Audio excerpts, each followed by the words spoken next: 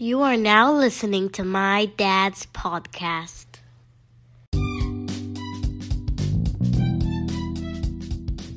I know. It's not likely that you can start writing 3 or 4 prescriptions for brexanolone, known by the brand name Zulresso, immediately. However, patients are getting this information from social media, TV network sites, and even in women's magazine. In March of 2019, the FDA approved the first intravenous therapy, Zulresso, for postpartum depression. And now, in May of 2019, the Cleveland Clinic has started a large inpatient service for this new medications administration. Do you know about it? Let's get into the details of Zulresso now.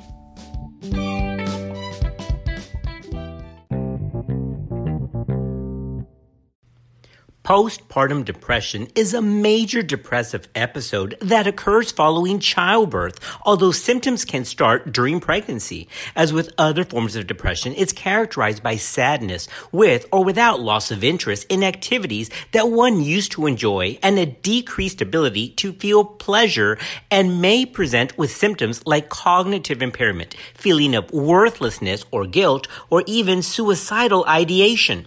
The U.S. Food and Drug Administration approved Zulresso, or brexanolone injection, for IV use for the treatment of postpartum depression in March of 2019. Again, that's the branded name Zulresso, or the generic brexanolone as its chemical composition name. This is the first drug approved by the FDA specifically for postpartum depression.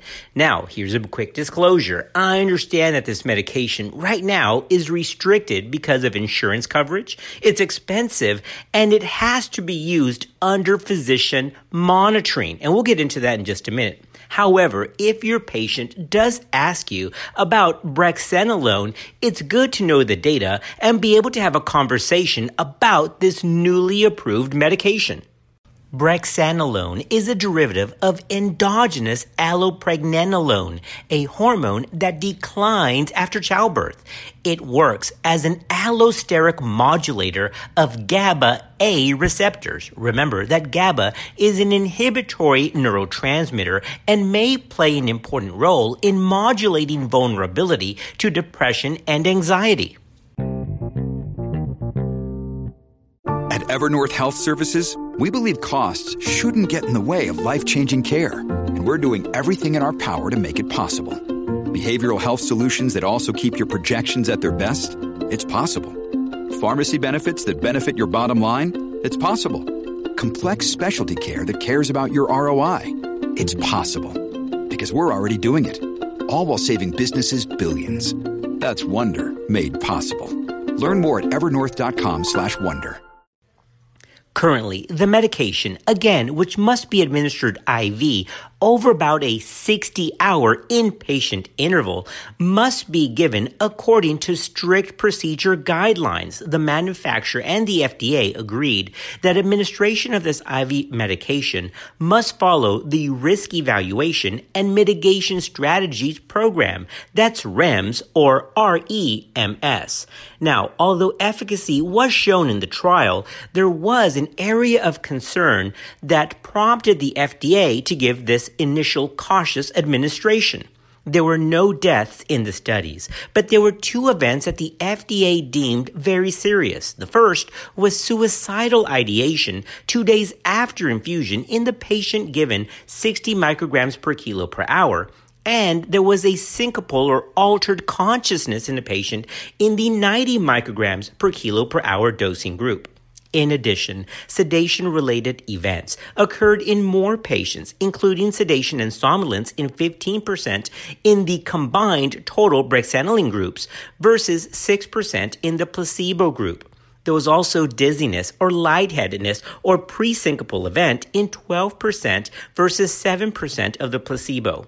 There was also loss of consciousness in 4% of those who received the medication.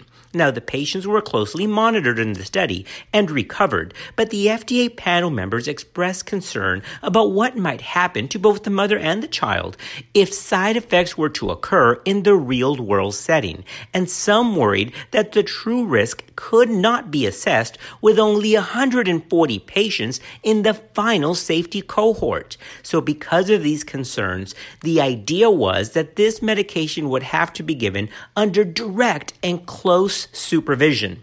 Remember that in May of 2019, the Cleveland Clinic at one of its facilities announced that it would begin administering this medication according to the preset protocol as an inpatient setting.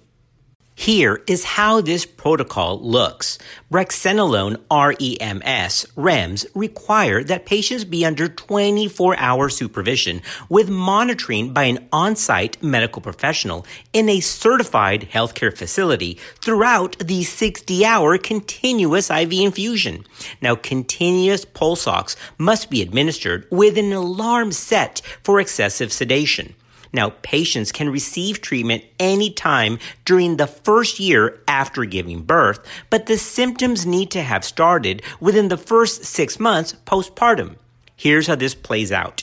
Each woman who is eligible, according to the Cleveland Clinic and REMS protocol, and consents to the treatment will be admitted to a postpartum unit along with her child and a family member to watch the baby. And they will be followed by a psychiatrist. She will then receive the 60-hour infusion under the supervision of a trained nurse co-managed by a psychiatrist and the obstetrician. 1 week after the patient is discharged, she will have a combined follow-up appointment with the psychiatrist and her obstetrician.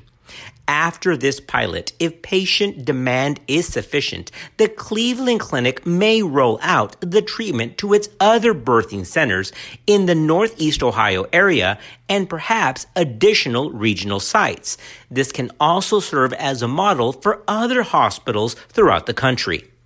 Listen, is this medication worth it? Well, according to 2 placebo-controlled studies, brexanolone demonstrated superiority to placebo in improvement of depressive symptoms at the end of the first infusion.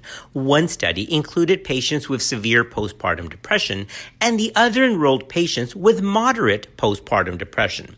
Remember that the most common adverse reactions were sleepiness or somnolence, dry mouth, loss of consciousness, and flushing. So the FDA recommended that clinicians discontinue brexanolone in those whose postpartum depression obviously becomes worse or who experiences emergent suicidal thoughts or behaviors. Why is this important? Well, it's a step forward because this represents the first aggressive treatment for postpartum depression. Remember that the Centers for Disease Control estimates that 1 in 9 women and possibly as many as 1 in 5 experience postpartum depression. Now, generally, the condition has been treated with counseling and or antidepressants. However, more needs to be done.